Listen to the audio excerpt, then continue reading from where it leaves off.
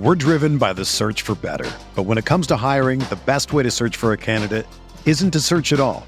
Don't search, match with Indeed. Indeed is your matching and hiring platform with over 350 million global monthly visitors, according to Indeed data, and a matching engine that helps you find quality candidates fast. Ditch the busy work. Use Indeed for scheduling, screening, and messaging so you can connect with candidates faster. Leveraging over 140 million qualifications and preferences every day, Indeed's matching engine is constantly learning from your preferences, so the more you use Indeed, the better it gets. Join more than 3.5 million businesses worldwide that use Indeed to hire great talent fast. And listeners of this show will get a $75 sponsored job credit to get your jobs more visibility at Indeed.com/Blue Wire. Just go to Indeed.com/Blue Wire right now and support our show by saying that you heard about Indeed on this podcast. That's Indeed.com/Blue Wire. Terms and conditions apply. Need to hire? You need Indeed. For 18 years, I've truly been blessed to be a Pacer and a Hoosier.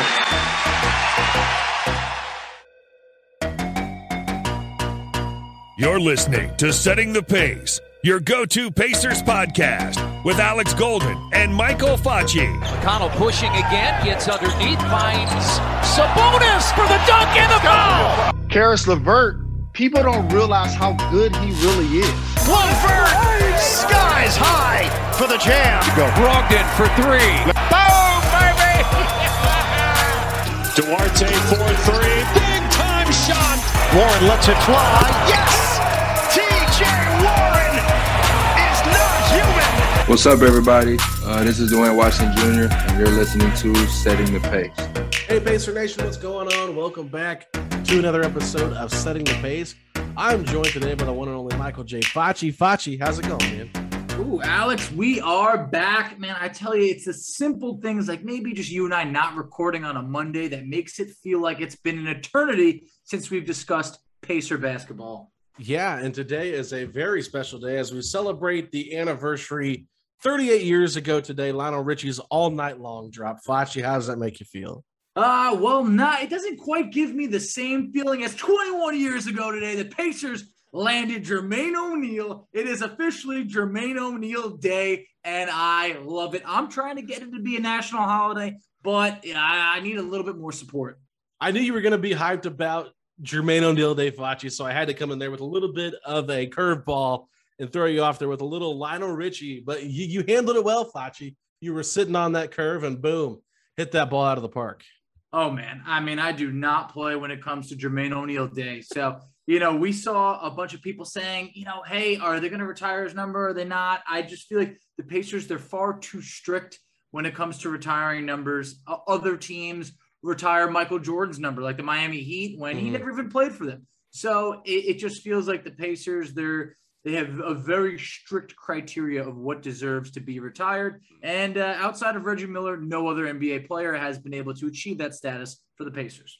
Yeah, I mean, if you're looking at Reggie's resume compared to Jermaine's, I mean, Jermaine doesn't even come close to it.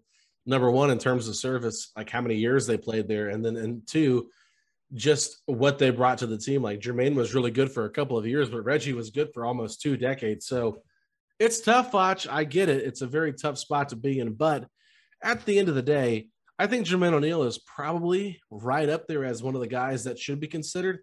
Maybe another guy that doesn't get enough love that could be considered, Rick Smits. Absolutely. Those are the only two. Those are the only two names I can think of that could possibly be Pacer names that have their jersey retired. But I think Jermaine's on-court resume is a little bit stronger than Rick's.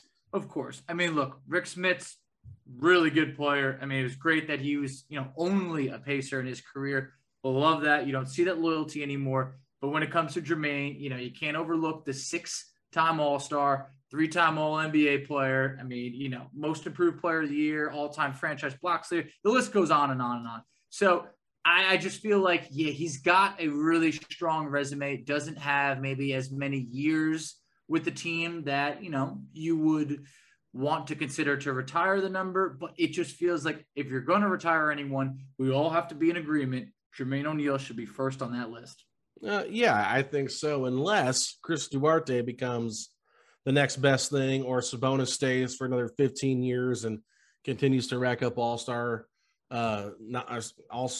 selections, I guess you could say. So, yeah, I mean, it's a really tough place to be put in. But I wanted to bring something up today, Facci, because I noticed on your Instagram story you had a wedding this weekend that you went to. You were a part of the bridal party. You were a groomsman. It looked like there was like 25 groomsmen in this wedding. And I got to admit, y'all pulled off a different look that I haven't seen in quite a while, wearing Chuck Taylors with rental suits. Facci, can you kind of walk me through all this? I did give a speech. I was one of the groomsmen. It's one of my oldest friends. I mentioned that, I truly joined what's larger than an NBA roster of groomsmen. There was 17 of us, which that's a ton of people. Absolutely absurd. But what made it even more absurd was the outfit that he had us wearing. We had a suit with Converses on. And I spent the day in the Chuck Taylors, and I had no idea how Larry Bird was able to, score 40 points in them. I have no idea. By the end of the day, all of our feet hurt, and, they've made plenty of advances in Converses since Larry wore them. But, right. I mean, every photo I took, I was like, you want to aim that camera a little bit higher? That way I can cut the Converses out of the photo. But, not every photo had them cut out. So towards the end of the night, once the suit jacket came off and I was doing some dancing, I looked even more ridiculous because it looked like I was half dressed up and then just half just kind of hanging out. Hey, Foch, you know what? You pulled it off. I didn't think it looked too bad on the pictures, but let's take a quick break. We'll come back. We'll talk about that Ben Simmons drama and look at the Eastern Conference right after this. We're driven by the search for better. But when it comes to hiring, the best way to search for a candidate isn't to search at all. Don't search, match with Indeed. Indeed is your matching and hiring platform with over 350 million global monthly visitors, according to Indeed data, and a matching engine that helps you find quality candidates fast. Ditch the busy work. Use Indeed for scheduling, screening, and messaging so you can connect with candidates faster. Leveraging over 140 million qualifications and preferences every day, Indeed's matching engine is constantly learning from your preferences, so the more you use Indeed, the better it gets. Join more than 3.5 million businesses worldwide that use Indeed to hire great talent fast. And listeners of this show will get a $75 sponsored job credit to get your jobs more visibility at Indeed.com/Blue Wire. Just go to Indeed.com/Blue Wire right now and support our show by saying that you heard about Indeed on this podcast. That's Indeed.com/Blue Wire. Terms and conditions apply. Need to hire? You need Indeed. Another day is here, and you're ready for it. What to wear? Check. Breakfast, lunch, and dinner? Check. Planning for what's next and how to save for it? That's where Bank of America can help. For your financial to-dos, Bank of America has experts ready to help get you closer to your goals. Get started at one of our local financial centers or 24/7 in our mobile banking app. Find a location near you at bankofamerica.com/talktous. What would you like the power to do? Mobile banking requires downloading the app and is only available for select devices. Message and data rates may apply. Bank of America NA, member FDIC. Okay, everybody, we are back. And just before we get into our conversation, I want to give you a rundown of what we're going to do this segment. So me and Facci are going to talk about the 15 teams in the Eastern Conference, look at their offseason, if they improved or didn't improve. And most importantly, we're going to look at the over-under and see if we predict them to go over or under their win-loss total record prediction based on betonline.ag, I believe it is. So, Facci, I want to start with Philadelphia first. That was our teaser heading into this segment. Ben Simmons, there's a lot of drama going on here. The Pacers were rumored in the offseason by Jason Dumas from Bleacher Report to have offered Brogdon in a pick for him. Now there's just so much out there about Ben Simmons, but it appears he does not want to come back to camp. This relationship has soured with Philadelphia. Lots of drama going on right there. Ooh, we have some straight up drama. It has been reported, Keith Pompey, he's their official beat writer from the 76ers, to my understanding, that Simmons doesn't intend to come to camp. He doesn't at all. We've heard this. We heard that he was not picking up 76er, phone calls, whether it's from the front office or teammates. It feels real this time. I know there's still, some time until training camp and all that, But Simmons is very unhappy. That relationship seems very frayed.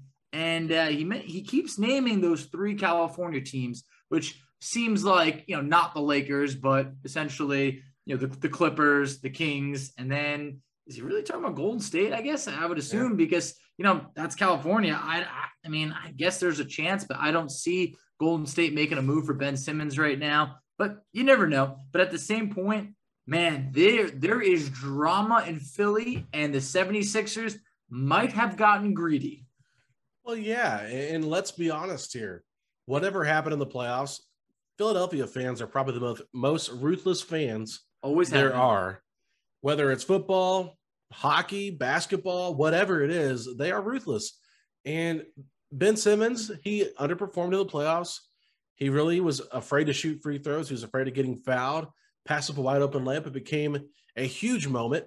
But I think the moment that sold everything was when Joel Embiid and Doc Rivers went to the podium. They were asked about Ben Simmons, and Doc Rivers said he didn't know if he could lead them to a championship as their point guard. And when you say that in the moment, I think that was kind of the trickling down effect. Ever since then, this whole relationship has spiraled out of control.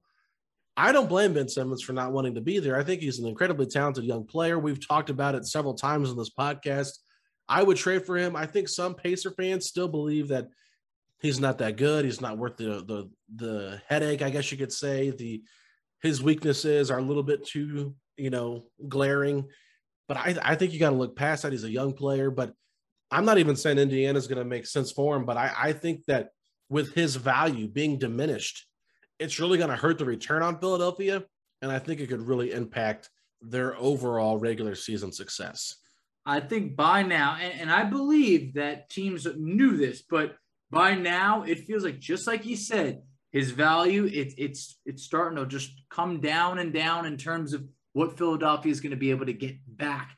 Him as a player, you hope that he's been working his butt off all off season to get better. But when Philadelphia was asking for I think it was 4 first-round picks, some pick swaps, and they wanted a young, talented player.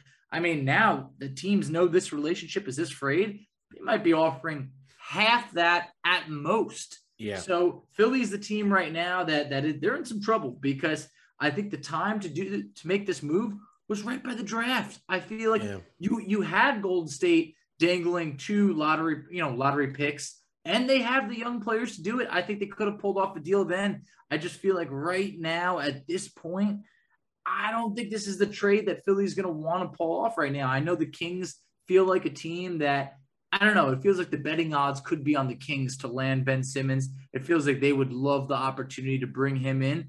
But if you're Philly, you really didn't do much this offseason. So I think that you might want to start hitting the panic button a little bit if you can't repair this relationship. And when you mentioned Doc Rivers before, I felt like Doc Rivers had Ben Simmons back until they were eliminated. Right when they were eliminated, that's when I felt like he kind of pointed the finger at Ben Simmons in that situation a bit. And Embiid, like you mentioned, he didn't have his back right there. And that's when it felt like, oh man, there's trouble here.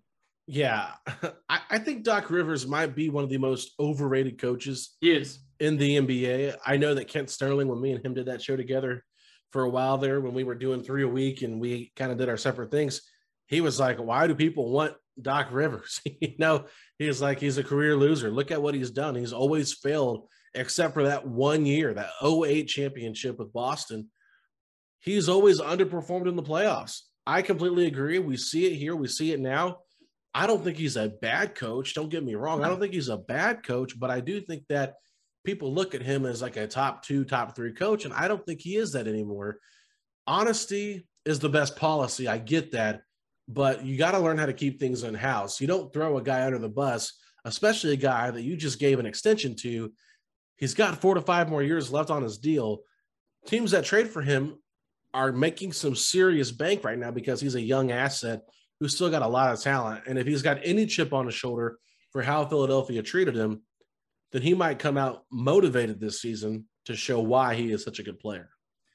I think that's the best thing that he could possibly do. He should take this personally because, to be honest, everybody was laughing at him. Everybody. I'm guilty of it. I mean, I've never heard of a guy that talented that they're just saying he can't shoot. So you have to be able to prove the haters wrong. And no, I'm not going to go by a clip that I saw of him hitting a wide open three in an empty gym. That's not enough for me anymore. All right. Yeah. So I need to see more than that. And when you mentioned, Doc Rivers' failures, no one blows a 3-1 lead quite like Doc Rivers. That man is almost made it his trademark. So I feel like outside of that 2008 championship with, Kevin Garnett and Ray Allen and Paul Pierce and a ton of other veterans, yeah, the man has underperformed, but to throw one of your franchise players under the bus like that, that's going to be hard to repair. And I just feel like right now you can't really imagine Ben Simmons just sitting the year out, but they have a lot of work to do. And in Philly,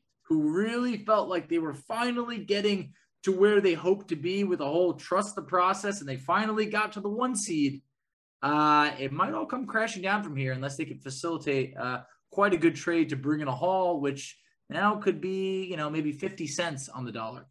It'll be interesting to see what they get back. I know that they've desperately wanted Damian Lillard, and they've been trying to hold out for him, and they could still do that. But I don't know if I'm Portland, if Ben Simmons doesn't show up to camp, if I'm going to want to trade for a guy that hasn't played yet. I mean, that's a little bit risque. But looking at what Philadelphia did this offseason, they waived George Hill after, going to get him at the trade deadline last year from OKC, which means if they traded Ben Simmons and George Hill and didn't get a point guard back, Tyrese Maxey would be the only one at their starting point guard position. And it appears that Jason Dumas said that Tyrese Maxey's agent wants him out of Philadelphia too, because their agency does not like Daryl Morey in that front office in Philadelphia. So that would be interesting. If I'm Maxey, I'd prefer to stay just because what an opportunity to be with that good of a team and start. But we'll see what happens there. They re-signed Furkan Korkmaz to a $15 million deal over the next 3 years, brought Danny Green back, and then they replaced Dwight Howard as their backup center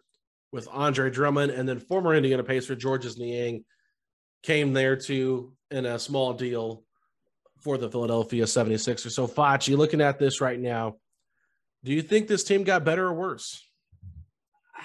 I think if you don't resolve the Simmons situation, it's hard to say that they got better. I mean, Andre Drummond signing a minimum deal to be Embiid's backup was one of the saddest things I have seen in a while. That man was a true max player before. Did he deserve it? No. We saw that his numbers don't necessarily translate to winning, but seeing him after Embiid trolled him for years become the backup on a minimum deal was very, very sad. But yeah. I think that's a good addition for them. But now everything lies in what do you do with Ben Simmons? If Simmons just holds out and Philly is waiting for that right deal and they don't have Simmons out there, of course they got worse. I can't say they've gotten better. I'll put it that way. Yeah, so their win projection total here on BetOnline is 51.5. Are you going over or under? I'm going to go under just because, Embiid had an MVP year last year. He really did. He was really good. But, I felt like if he can't stay healthy, things could go south real quick if Simmons isn't on the court right there. So I kind of feel like, Philly, I don't know. I think it's going to be hard for them to duplicate the same success they had with the rest of the Eastern Conference, in my opinion, getting better. Yeah, I'm going to go under as well. I think that it's up in the air where they're going to finish at. Maybe 50 wins, maybe. Yeah, we'll see. I mean, they still got Embiid, but if he doesn't stay healthy, they trade Ben Simmons and they get, like you said, 25 cents on the dollar. They might be in trouble. They still got Tobias Harris. They still got a good team. They got your boy, Seth Curry. So I think we should all just calm down. They got Seth Curry. It's true. But, let's move on, Facci, to the team that finished second last year, the Brooklyn Nets. 55.5 wins for their total. Their big pickup was Patty Mills. They also retained or re-signed Blake Griffin. But Jeff Green, he signed with Denver, I believe it was. Mm-hmm. So there's some questions there. But, so what do you think about the Brooklyn Nets? I think the Nets are going to be really good. I mean, you got to remember James Harden, Kyrie Irving, and Kevin Durant played 7 games together last year. That's it. They were not healthy at the same time. Harden was acquired in a trade after the season had started. This team, if you just put those 3 players on the court together, they should be fine. They also, Cameron Thomas, who led, the summer league in scoring, really good rookie. He might be able to contribute this year. Maybe he can't, but I think that's just a good scorer to have off the bench. Blake Griffin, it looks like he's more coming into himself. He'll have a full season under his belt with Brooklyn. So I think that's a really good pickup for the minimum. My boy Javon Carter from West Virginia, just a good defensive backup guard. They obviously need help defensively. So I just think that as long as Kevin Durant, James Harden, and Kyrie Irving can stay healthy on the court, I feel like Brooklyn's going to be a really good team, and I would go with the over. Over on this one? Yep. I'm going to hit the over too. I don't know where I see them finishing at right now. I'm torn between them and the Bucks, between who gets first and second, but they're really good, and they're going to be really fun to watch. James Harden's going to be fully healthy. Patty Mills, I'm a little bit wondering how he fits because he's not a true point guard. He's a scorer. He will give them that scoring off the bench, but do they really need that? I don't know, but I like their team. I'll be interested to see if they bring LaMarcus Aldridge back. There's some question marks there, but I think he could, from that scary thing where he retired last year, he's actually wanting to make a comeback now because it looks like he might have been able to get that under wraps a little bit, that health scare. So cool for him. But yeah, I think they are going to go over 55.5 wins. They're going to be the team to beat, I think, on paper in the Eastern Conference. Anything else on the Brooklyn Nets? I would just say, in my opinion, that feels like the bet I feel most confident in. I also feel like, hey, Steve Nash now, he's no longer a rookie head coach. He's got another year under his belt. Mike D'Antoni is gone, but I do think that, Steve Nash is going to be able to grow as a coach. And just in the playoffs, if you had Harden healthy, if Kyrie's healthy, if Durant, Durant was healthy over there, I just feel like that team, you got to remember, Kevin Durant's toe was on the line. On that shot against Milwaukee, everything could have been different. So I feel like Brooklyn's going to be the team to beat, at least in the Eastern Conference next year. Okay. Well, let's move on to the world champions, the Milwaukee Bucks. They had a big loss with PJ Tucker leaving for the Miami Heat. We'll get to them in a little bit, but PJ Tucker walks away unexpectedly. They get back Bobby Portis. Bryn Forbes goes back to the Spurs. They get George Hill. They traded for Grayson Allen. And they got Rodney Hood as well. So, Facci, what are your thoughts on the Milwaukee Bucks offseason? I liked it. Bobby Portis was a player that, he had a good year there. I think the fans loved him. I thought he signed a very generous deal. 2 years, $9 million. I really feel like Bobby Portis sacrificed to come back. So I think he's going to be thrilled to be back. Yeah, they lost PJ Tucker, but you know what? They won a championship when they traded for PJ Tucker. The move paid off. So they avoid the tax.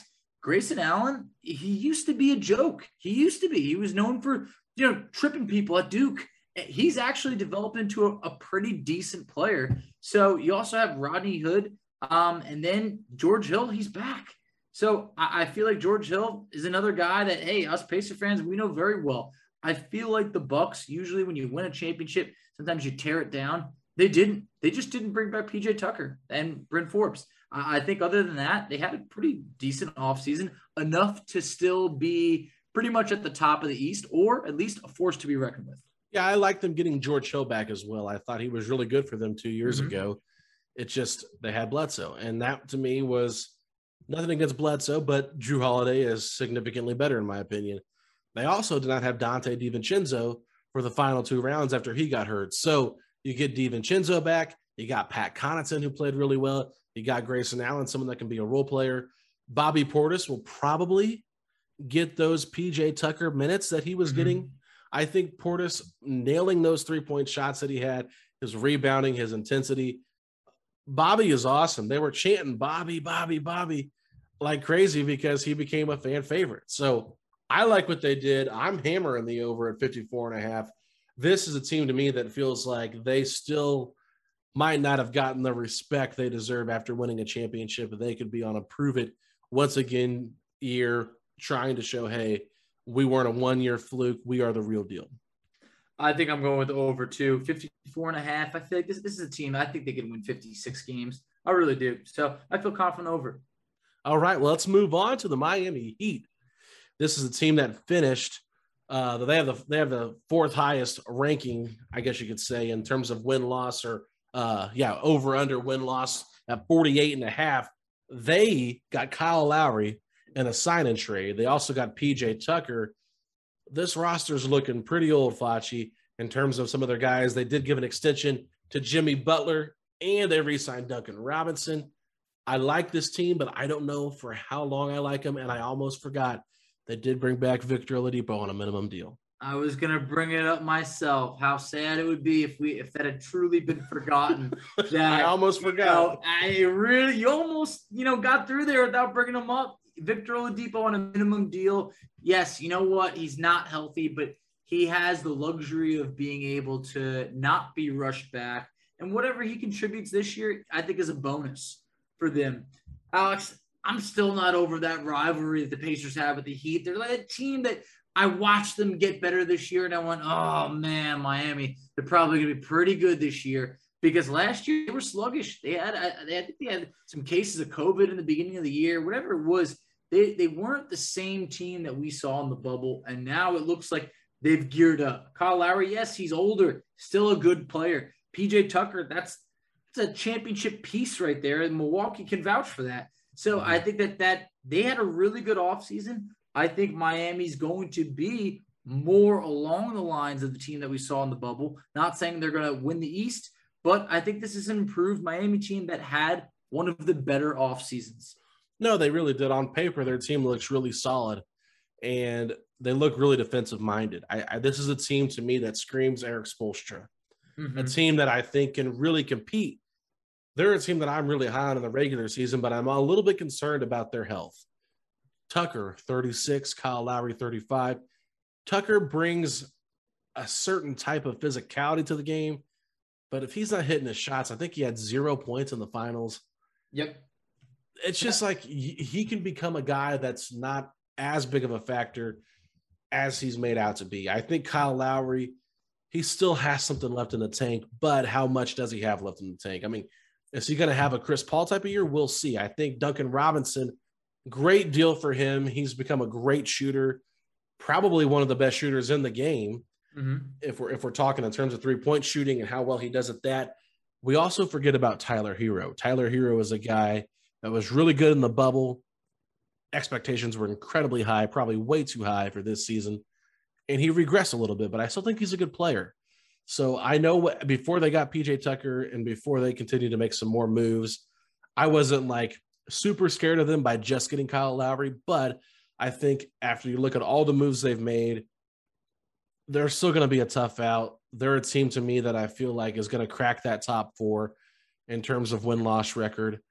They're going to be a very good playoff team. I don't know if I see them as a title contender, but they're going to have to figure some things out. Jimmy Butler is going to have to be that $50 million player that he is. He signed that extension for. Big money for Jimmy Butler. Bam Adebayo, another guy that could take a leap forward. I mean, he's still a really young, talented player. If he can hit jump shots at a consistent rate, I like what they did there. But, yeah, I think they made some great moves this offseason. They're going to be a tough team to beat. But I'm hoping the Pacers see them in the playoffs and we can make this rivalry last again. It would definitely be fun. I do think that, Miami, I think they could hit the over on there. I do think they can win 50 games. 48.5 being the over-under. I think that 50 is in line with that. This is a team that if everything works up defensively, say Oladipo is maybe 75% of what he used to be, 65 between him, PJ Tucker, Jimmy Butler, Bam. I mean, there's a lot of good defensive guys on that team. So, yeah, they're all in. I mean, the money they threw around this offseason with the Jimmy Butler extension, the Duncan Robinson extension. I mean, this is a team that is saying, hey, in the Kyle Lowry contract, they're saying a couple years from now, it might not look great. But for now, we're going all in. Yeah, I'm going to go over two here with Miami. I think they're well deserving of it. Let's move on to the Atlanta Hawks. A team that made the Eastern Conference Finals out of nowhere, Facci. Trae Young stepped into Madison Square Garden and put on a show. It was fun to watch him play. Nate McMillan is the head coach. Brought in Nick Van Exel as his assistant. How cool is that? I believe his son is also coaching with him this year for the first time. So they brought John Collins back. They gave Trae Young that max extension. They re-signed Lou Williams. They pretty much brought their core back together. They're going to have a lot of people hunting for him, Facci. That is my only concern with this team. having them now be the hunted instead of the hunter. They're going to give back DeAndre Hunter as well, who was out with an injury. Cam Reddish, we'll see where he fits at in the rotation. They got Sharif Cooper in the draft, a guy that we had on our podcast. They also got Jalen Johnson from Duke. They've had a pretty good offseason, Flashy. I like what they've done. Can you talk a little bit about the Atlanta Hawks and what you think their team is going to do this upcoming season? First of all, I have to compliment you on saying they went from, the hunter to the hunted, and then they're bringing back DeAndre Hunter. Just fantastic.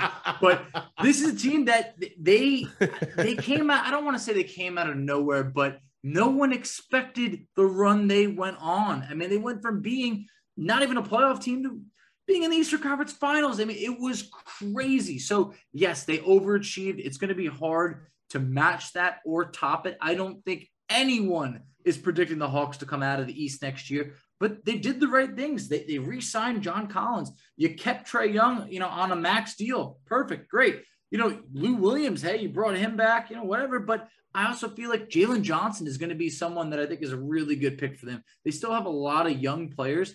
One of the teams that you almost say, like, is there too much talent there in terms of a lot of pretty good guys? So look for the Hawks to potentially, after this year, make a big trade and bring in one really good player. So I feel like the Hawks are on the rise.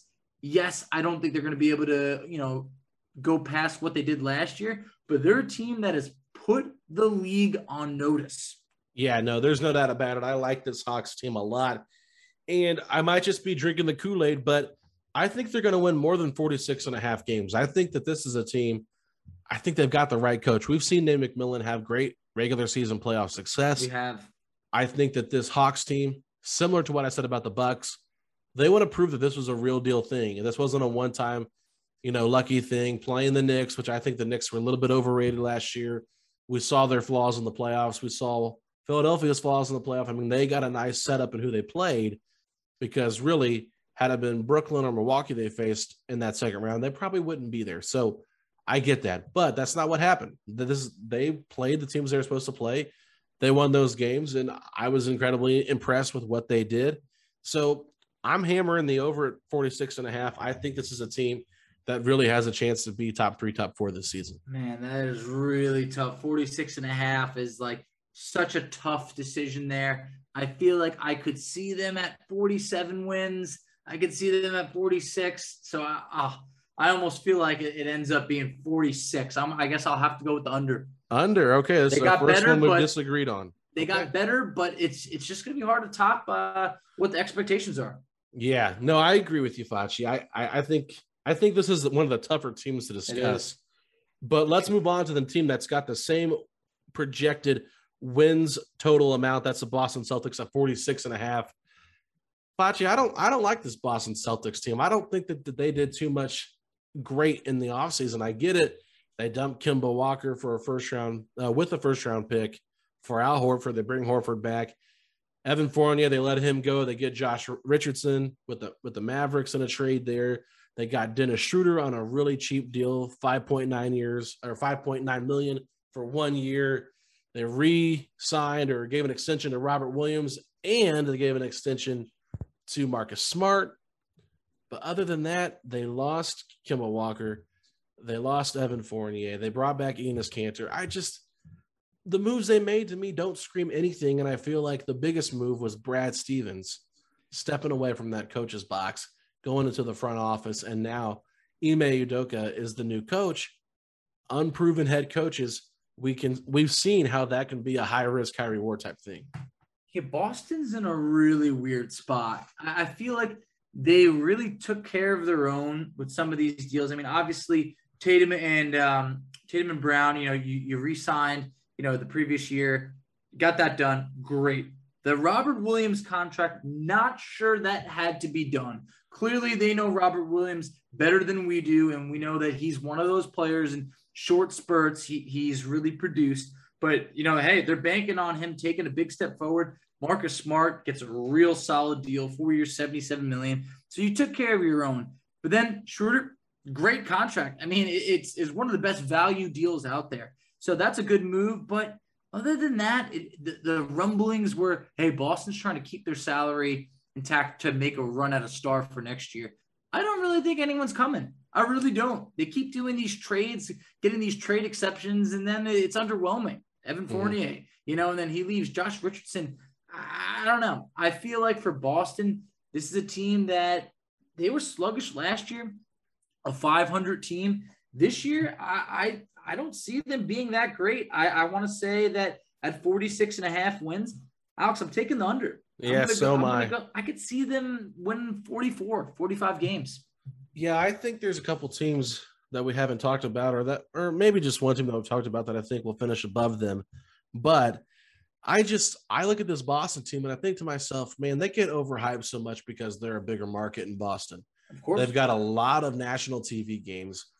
I like Jason Tatum. I think he's a really good basketball player. I like Jaylen Brown. I think he's really good too. So to count them out would be wrong of me to do that, but I don't like the surrounding pieces around him. Let's see what Horford can do. Is he still the same Horford he was a couple of years ago when he was with the Celtics? I mean, it's been 2 years now since he was with them. Enes Kanter, I mean, that's just probably the worst defender in the NBA. Sure, he gets rebounds, but defensively, he is just terrible. So I don't really think he's an upgrade. And really, where is he getting minutes out of Robert Williams and Horford are playing in that center position? And then you've got some of these young guys that they've got, like a Romeo Langford. They've got Carson Edwards. They've got Peyton Pritchard. I think Nesmith is probably the best out of that young core. He'll probably start. They'll probably go small, I would assume, with Nesmith, Smart, Brown, Tatum, and Horford would be my projected starting five for them, with Williams coming off the bench. Unless they start Williams over Horford, I have no idea what they're doing, but they've got good players, not great players, surrounding Tatum and Brown. I think this is a team that could maybe underachieve a little bit because expectations for them, once again, to me, are a little bit too high for what their roster is. I think so. I mean, it's just they're a team that, when they took LeBron and the Cavs to 7 games in the conference finals years ago, you really thought this is Boston's time. And they never quite made it back to that point, and we're still waiting. And I think that this is almost like a pre-year. Like they're in a little bit of limbo that this year I think they're going to be just above 500. And I think that they were one of the major disappointments last year. Absolutely. Well, let's take a quick break. When we come back, we will hit on the rest of the Eastern Conference. So we'll be right back after this. When you need mealtime inspiration, it's worth shopping Kroger, where you'll find over 30,000 mouth-watering choices that excite your inner foodie. And no matter what tasty choice you make, you'll enjoy our everyday low prices, plus extra ways to save, like digital coupons worth over $600 each week. You can also save up to $1 off per gallon at the pump with fuel points. More savings and more inspiring flavors make shopping Kroger worth it every time. Kroger, fresh for everyone. Fuel restrictions apply. Okay, so the next 3 teams all have the same projected win total. That's Chicago, Indiana, and New York at 42.5. Facci, you think we should start with the Knicks because they finished 4th last year? Yeah, sure. I guess we'll throw the Knicks a bone. It's not every year that they actually put out a halfway decent team, so we'll give them some credit. The Knicks, I thought that they overachieved last year, coming in at the 4th seed. They were a team that really got it going in the second half of the year. I thought, their offseason, it was interesting. I'll put it that way. You bring in Evan Fournier. I mean, you're like, okay, sure, that was their big signing when they had the most cap out of anyone. You thought maybe they'd make a run at a bigger player. But Kemba Walker falls in their lap after being bought out. I thought great value on his contract.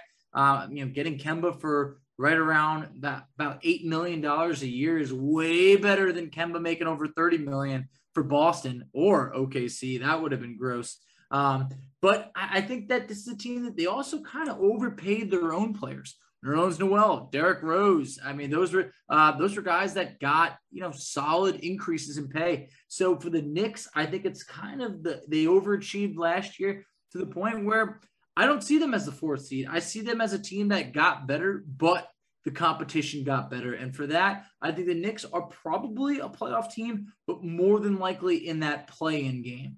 Yeah, that's kind of where I'm at, Foch. And I hate to say that because I really feel like they were good to some extent, but even in the draft, they traded both their first-round picks. Very weird.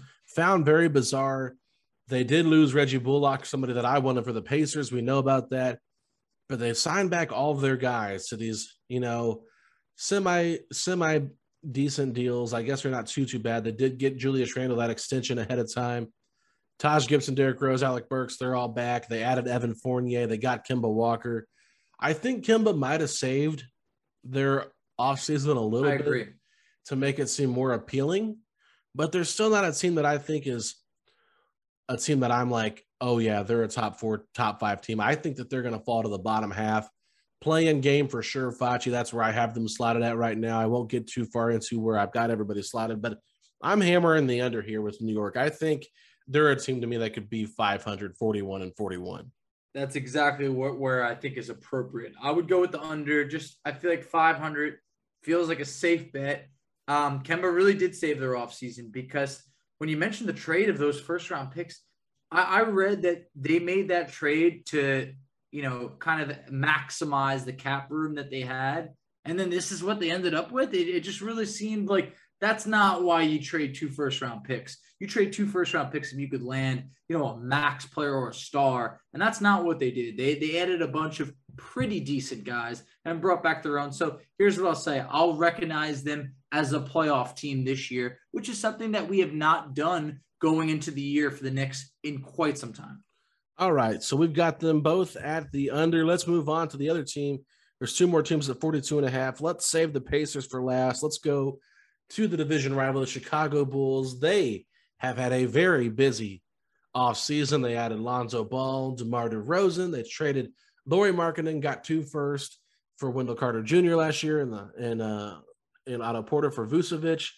So they've had a busy offseason and a little busy season really for the last 6-7 months in terms of transactions. So looking at that starting lineup, you've got Lonzo Ball, Zach LaVine, DeMar DeRozan, Patrick Williams, and Vucevic. They've also brought in Alex Caruso off the bench as well, Derrick Jones Jr. This is a team to me, Facci. A lot of good moves on paper. Not so sure I think they make that giant of a jump like everybody is predicting. No, I think you're lower on the Bulls than I am. I thought that they had, in terms of, like you mentioned, a busy offseason. I think they had a really good offseason. Sure, that they spent a lot of money. Defensively, the team's still probably being a little bit shaky. But I think that for the Bulls being a team that hasn't made the playoffs the last few years, I expect the Bulls to be in the running. I really do. I thought Zach LaVine, unfortunately, got COVID at the worst time. They really collapsed last year, but a full season of Vucevic, seeing Zach LaVine continue to get better if he can. I mean, he took a big step last year. Lonzo Ball, I think the best is yet to come for him. DeMar DeRozan, a couple years from now, that could be a little bit shaky, but for now, I think they have enough to be back in the playoff picture. So, I think their playoff picture, don't get me wrong. Yeah, but I'm not going to crown them. Not going to crown them. When they were assembling their roster, a lot of people were trying to say, oh, they're way better than the Pacers now. Look at all what they have. I don't see that. I feel like they defensively still have a lot of areas to improve. I'm not saying Vucevic is like a horrible defender, but you put him with DeRozan and LaVine, 3 guys that are not known to defend. You pretty much have Lonzo Ball and Patrick Williams as the only 2 starters that are really solid defenders. I feel like that's a team that could give up 150 points a game just based on it. Now, they might score 160, so we'll see what happens there. I think they're going to be one of the most fun teams to watch this season. I like the moves they made. They're being very aggressive. They want to win. I want Chicago to be good again because I like that rivalry when they are good. I just don't want them to be better than the Pacers. Oh, yeah. No, I don't want to be better than the Pacers either. I have a friend that's a Bulls fan.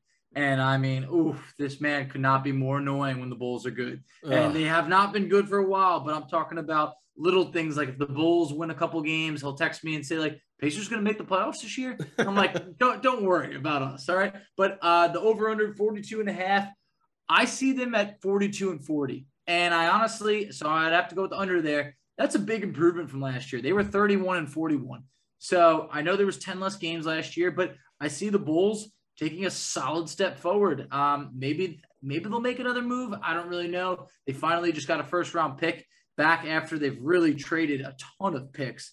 So they really dealt Lauri Markkanen kind of for just whatever they could really get back. I think Derek Jones Jr. probably fits this team better. But, hey, for Chicago, it's a solid step forward. I'd say 42-40 feels right in my eyes.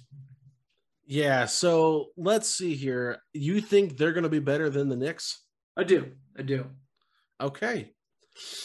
All right, well, we'll move on. I think that they're going to be under the 42.5 wins. I think they could have a very similar record to the New York Knicks.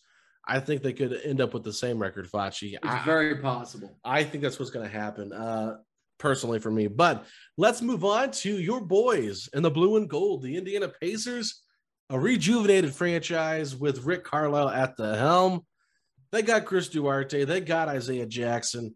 They got Torrey Craig in the offseason. Not a lot of great moves, but they did get a $7 million trade exception by dealing Doug McDermott to the San Antonio Spurs in a sign-in trade. They traded Aaron Holiday to the Washington Wizards, and now they're sitting on a 15-man roster. We're still not sure what they're going to do with Keelan Martin, but with this team pretty much coming back fully intact with a few minor moves, what do you think happens here with the Indiana Pacers? Well, I love nothing more than Rick Carlisle being known to improve a team in year one. So I think off the bat, if you're going to read any article out there, they're going to give the Pacers probably a pretty bad offseason grade. But the Rick Carlisle hiring coupled with a healthy team is all the difference. The Pacers have the players on paper to be a playoff team. They just got to stay healthy. You bring in Carlisle, you bring back TJ Warren, which we've spoke about on the show, that almost is like an offseason acquisition because he only played 4 games last year. If Chris Duarte looks anything like he looked in Summer League, I feel confident that you got a guy that can play off the bench, that we didn't really have as much last year. Last year, towards the end, it was slim picking. And I also got to throw out there, today is August 31st, which is supposed to be Keelan Martin's deadline. I haven't heard a peep. So no, I haven't either. So really not sure. I actually really thought I would have heard something, but we haven't yet. So, we'll find out what the deal is with that. But also for the Pacers, man, 42.5, that's the over-under. I see this team over 42 wins. So I could see them. Why can't the Pacers be a 45-win team this year? I could see it. Yeah, that's a great question. I have no idea. I'm curious to see how this team does, but I like the Indiana Pacers. I think that they're a team that is going to hit the over. I think they're a sleeper team. I think teams are overlooking them. I'm not exactly sure what's going to happen, but I think that this is a team that could finish in the top 5, possibly top 4 if things go right. Look what they did with McMillan. I know they had Jeremy Lamb in there at the starting position over Victor Oladipo. Now they got Karis LeVert in there. They've got a better coach, in my opinion, than Rick Carlisle. They've gotten better defensively with the moves they've made. I'm excited to see what they can do, but at the end of the day, I don't really think this Pacers team is going to take a step back like a lot of teams or a lot of people think they might. It's going to be a good team, and I'm excited to see what they do. I really am. It's crazy when I can just talk about the team and not even bring up Karis LeVert or Domantas Sabonis or Malcolm Brogdon. I mean, we have guys on this team, like true guys that can put up 20 on any given night. And I feel like a lot of people are just still a little bit down on the Pacers because of how it went down last year. Last year was a disaster of a season, an absolute disaster in just about every way. So I just feel like they've made a ton of changes on that coaching staff. And I think that's going to go a long way. But guys can also take the next step. I mean, we saw guys like Malcolm Brogdon take a step forward. Miles Turner took a step forward. LeVert took his game forward. I feel like Sabonis was, still really good. I don't know how much of a step he took forward, but he showed that his all-star berth was not a fluke. So right. I feel like this is a team that we have not seen the best of them yet. And I look forward to seeing this team back in the playoffs where they deserve to be. Yeah, no, there's no doubt about it, Facci. I'm excited to see this team. So I've got the over for the Pacers. I'm going to predict that they probably get close to 47 wins this year. Going 46. We're doing it.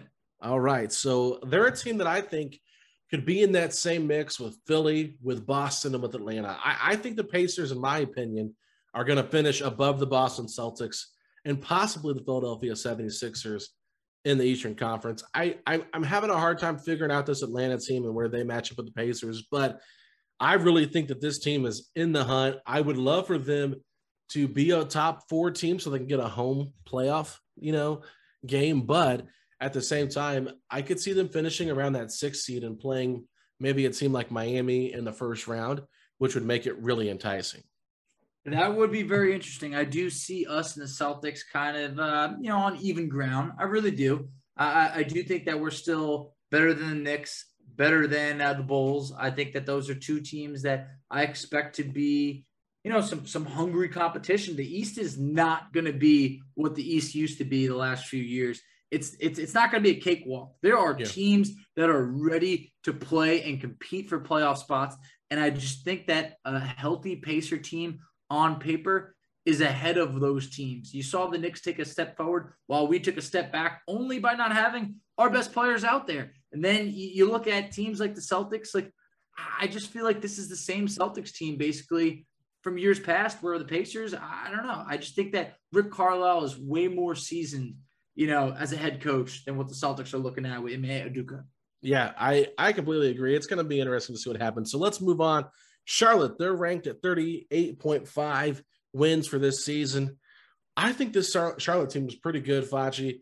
I'll be excited to see what LaMelo Ball does in his 2nd season, coming back from an injury. Gordon Hayward, hopefully he can play more games. They've got some really fun guys in PJ Washington, Miles Bridges. They got Kelly Oubre.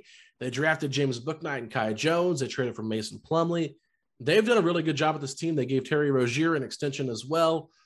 I really like the Charlotte Hornets. I think they're a team that could be in the mix for the play-in game, or even as far up to the 5-6 seed if everything goes their way. Starting to develop a minor soft spot for Charlotte. I feel like they got a cool thing going on over there. They got some nice young players. I feel like Charlotte, they made it to the play-in game. We beat them convincingly, but they had no Gordon Hayward. At that point, LaMelo Ball had missed so many games that you got to imagine if him and Hayward were healthy, the Hornets would have been a playoff team last year, or at least, more along the lines of being in the 7 or 8 spot, like hosting the play-in game. But I do think the Oubre addition is a really good addition. Bouknight, it might not be this year, but I do think he's going to be a really good player. Kai Jones, another good pickup for them, like you mentioned. I think that Charlotte is going to be a pretty decent team. I mean, everybody can't be 500 in the East, but I'm picking them above 38.5 wins. I'm going over. Yeah, same here. I don't think we need to spend too much time on this. They're a team that I think could get close to 40 wins at least. I mean, they could be a play-in game. I think that's probably where a lot of people predict them to be at in that play-in game, but we'll see what happens. I like the Charlotte Hornets at 38.5 wins over as well, Facci. So we're both over on that. Really, the only big difference we've had is the Atlanta Hawks. Let's see here about the Toronto Raptors, 36.5 wins. Facci, where are you sitting at on the Toronto Raptors? I'm going over. I just feel like Toronto is a team that it really just, it didn't work out for them. At one point when things got rough, I mean, towards the end of the year, they just started losing a ton of games. But, I think that while they didn't really do anything crazy in terms of the offseason, Gary Trent Jr. was really good for them. Yeah. Really good. I think that bringing him back is great. Then also, what was it?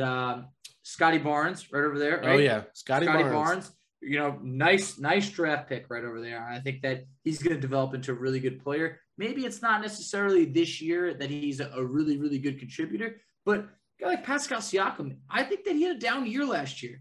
And I think that he could very well have a better year. And I think at that point, Toronto's going to be a better team. I just think that they were one of the surprises last year of how poor they played. So I'm going to go with, you said their over-under was 36.5. I could see them being 38, 39 wins. Yeah.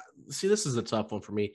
I feel like 36.5 is like the perfect number for them because they're just a team, in my opinion, that has really good players, but how do they fit together? They lose that leader in Kyle Lowry. There was so much speculation that they could move maybe Pascal Siakam. He got suspended last year for his temper tantrum, so to say, got into it a little bit with his coach. Nick Nurse. I like them a little bit, but I don't love them. So I actually am going to go under here, Facci, but I don't love it. I don't love it. Yeah, they're a tough team to predict. I feel like while they'll be better, I don't see them being like really good. But then also it's like, could this team compete for, for a play-in game? I do. So I want to say that I see them being right around that maybe 39 wins, something like that. Yeah, no, I mean, it's up in the air. One of these teams is going to have to lose, right? I mean, I like that we're talking about maybe all this, back and forth. Like to me, if you got like all these wins lined up, everybody can't be over. Someone's got to be under at some point. So I'm going to pick Toronto to go under. I think maybe 36 wins, but like not by much. So they'll be an interesting team, and hopefully they can stay healthy as well. I like some of the players they have on there. I've tried to make trades for them several different times. So in our mock trade draft. So, I mean, I'm all for it, but let's move on. The Washington Wizards, your Washington Wizards, basically rehauled the roster, a massive trade to get rid of Russell Westbrook. They brought in a ton of guys: Kentavious Caldwell-Pope, Montrezl Harrell, Kyle Kuzma. They got Isaiah Todd. They got Corey Kispert in the draft. They got Aaron Holiday. They signed Spencer Dinwiddie. This is a team that's predicted to win 33.5 games. Facci, are you hammering the over or smashing the under? I'm going over because look, you lost Russ. I get it. But they got enough players to be more of a well-balanced team. 33.5 wins, it feels really low in an 82-game season. So I'm going to go with the over. I think that they'll be more of a competitive team on a nightly basis. Last year, they were absolutely ravaged by COVID in the beginning of the year. I mean, they barely had enough players to even play. So guys like Caldwell-Pope, Montrezl Harrell, Kyle Kuzma, I feel like those are guys that you could play on a nightly basis. So yeah. I'm going with the over. Yeah, I think they're I put them for over too. I feel like they're a team that can get the 36 wins, 38 wins. Mm-hmm. They have a chance to push. We'll see how good this team is together. I think the problem with them is, one, they got a new coach. Two, they've got so many guys that haven't played with each other before. They could take some time to develop that chemistry.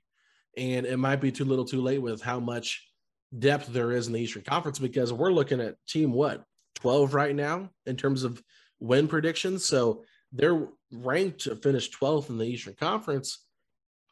33.5 wins at the 12 spots, not great, but I think that the talent is better than what on paper than what I think they will be overall. So they're a good team. I just don't know how good of a team they can be.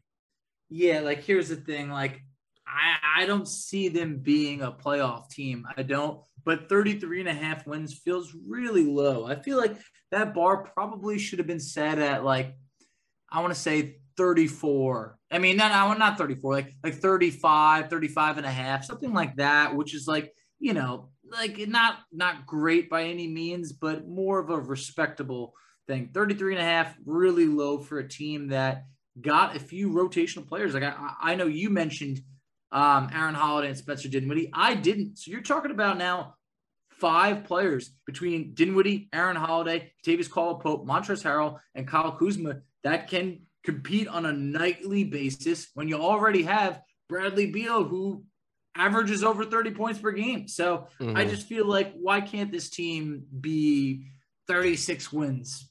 Yeah, no, I feel you, Facci. So let's move on. We've got the 3 bottom feeders of the Eastern Conference. Once again, Cleveland Cavaliers, Detroit Pistons, Orlando Magic. I will say out of these 3 teams, I think Cleveland by far has the best roster. I absolutely hate that they traded Larry Nance Jr. and a second-round pick, I believe it was, for Lauri Markkanen, a guy that doesn't make any sense for me for that team. They've also got Kevin Love, who does not want to be bought out. This is a team that screams good, but not great. They're going to be a team that is really rocky. So at 26.5 wins, I am going to hit the over because I still think they can get to 28 wins, but I don't like this team that much. I do like some of the young players on the team, but just compared to the rest of the East, I don't like them as much. Man, what is Cleveland doing? I just feel like even the recent trade for Lauri Markkanen, you thought they're probably onto something. They're probably about to unload Kevin Love. Nope, doesn't look like it. Kevin Love is not going to take that buyout by any means, and I don't think anyone's trading for him. Still has $60 million owed to him. So you bring in Evan Mobley, but now you also have Lauri Markkanen, and then you sign Jared Allen, who's a really good player, but it's also with Kevin Love there. That front court, it's loaded. There's too many mouths to feed there. You still don't know what you're doing with Colin Sexton. Man, I just don't know what Cleveland's doing. Their over-under is so low that I'm with you that it's like, okay, this team isn't like – they have decent players, but, I mean, to set the bar at 26.5 wins, I feel like they have a shot at getting to 30, maybe 29 wins. Mm-hmm. So I'm going to go with the over. Eventually, Cleveland has to go in the right direction, but it's still just very strange what they're doing over there. Absolutely. So let's move over to Detroit. Their big move this offseason was drafting Cade Cunningham, right? So they got him at the first overall pick in the draft. They've got some nice talent over there. They've got Jeremy Grant. They've also got Beef Stew from last year. They've got some decent young players on this team, but what else can they do? You know, I mean, it's just like they're a team that's rebuilding. We know that. So it's going to be a while before they really turn this thing around. I think 25.5 wins. I hit the under, Facci. I think they're a team that's probably going to try to get better internally, but still not try to win a lot of games so they can continue to grow through the draft. Completely agree. I'm going with the under here. Detroit, look, there's a lot of teams that I picked the over for. Detroit is not going to be good. Eventually, I mean, look, they're going in the right direction, but that's not going to buy you any wins or, you know, might get you a little sympathy next year, but that's it. Detroit they are not a good team right now. I feel like the best thing for them would probably be if you could find a trade for Jeremy Grant to bring in more picks and younger talent somewhere at the deadline, because I feel like people are going to be calling. Cade Cunningham, to be honest, didn't look great in summer league. I thought that he was pretty good, but he didn't blow anyone away. I felt like Jalen Green was the player that really blew people away. I thought I'm a firm believer. I think Jalen Green's going to be a stud, but let's not make it about him. For Detroit, you have something to build on, but it's really not that much. I mean, Killian Hayes, I think you whiffed on that pick. I really do. And now Cade just seems like a replacement for him. I feel like Detroit, it's going to be ugly this year. Wow. Okay. Oh, yeah. I don't think it's going to be as ugly as the Orlando Magic. I think this is the worst team in the Eastern Conference. They're predicted to win 23.5 games. Look, I get it. They have some young players on this roster that are going to be good in about 3-4 years, but right now they are in complete rebuild mode. I think 23.5 is a great under for them. They are a team, to me, that they're just trying to get better through the draft once again. So I'm going to do the under on them, Facci, and I'm assuming you're going to go under as well. I think I'm probably going to go with the under. I'm a little bit torn. I think that I more just kind of like that Orlando went for the full rebuild instead of continuing to like truck through and be like not a good team, but an all right team. So I think that their rebuild is probably going to be quicker than Detroit's unless Cade Cunningham is a true star, but I just don't think he can do it alone. So I'll go with the under, but I do like the young talent that they have there. It's just going to take a couple of years. Yeah. So that wraps up the over-under. A little bit long-winded today, everybody, but that was a lot of fun to look at the rest of the Eastern Conference. We won't do that with the Western Conference because, my goodness, take us forever. But at the end of the day, Facci, what team or what lock do you feel the most confident in? Brooklyn. Brooklyn, without a doubt. I see Brooklyn. Really? 56 wins over? Oh, yeah. I see Brooklyn as a 60-win team. They that's crazy to predict, but man, I think Brooklyn's even the kind of team to go for it at the deadline and make another trade to bring someone in. So I see Brooklyn at, being over. I definitely see that. And then for the other one, I want to say, Milwaukee. I can't remember exactly what it was. They might have been like 54.5. Yeah, 54.5. I really like the over there. Yeah, so I'm going to be a homer here, but I'm picking the Pacers. I think 42.5 wins, Facci. That is really selling this team low off one bad season with a horrible coach. This team is really talented depth-wise. They're coming into camp early. This is a team that I really believe is going to be way better than 42.5 wins. Even if it's just like 47, like still, I mean, if I was a gambling man, which I'm not, if I'm a betting man, I would bet the over on Indiana and I would slam it because I think this team is that good. Hey, they do it to us every year. I've seen this team disrespected far too many times. The measuring stick used to be the Orlando Magic. They're above us. Oh, no. We're coming out the gates hot. I still remember just being predicted below them when they had the Pacers slated to win 32 games following the Paul George trade, and then they shattered it. I believe they won 48 games that year. So I do feel confident in the over there. Just with that Brooklyn roster of Harden, Durant, and Kyrie, there's so many studs on there that it just feels like, yeah, they're probably going to win more than 56.5. Yeah, no, I agree with you there. It's just interesting though. But all right, so let's wrap up today's podcast. Facci, where can the people find us at on social media? So you could find us on Twitter at Setting the Pace 3. You could find Alex on Twitter at AlexGoldenNBA. I could be found on Twitter at _FACCI. You could find us on Instagram at Pacers Talk. You could find our Facebook page, Setting the Pace. And you could find our TikTok, Setting the Pace. Wow, look at you. Remembering all that. I was being quizzed, but I think I passed. I think you did pass. The only thing you failed on was being a fan of the New York Mets. Look at those players booing the fans. They apologize after they get hits. That is ridiculous. What is wrong with them? It is. I know. It does. I'm sorry, guys, but it does not work that way. We pay you a lot of money to go out there and play, and fans, hey, they pay the money to cheer. They're allowed to boo, all that. They don't cross the line. But the players, you do not see the players fighting back. No, I mean, come on. That is just like, as a fan, if a team is underperforming, you boo them, right? That's what I would do. And it was just tacky to me, Facci. What is going on? Not a good look. What is going on, man? This is ridiculous. But all right, we got to go. So we will talk to y'all maybe later this week. Not sure yet. We haven't scheduled a recording, but we'll be back soon. So we will talk to y'all then, everybody. Peace out.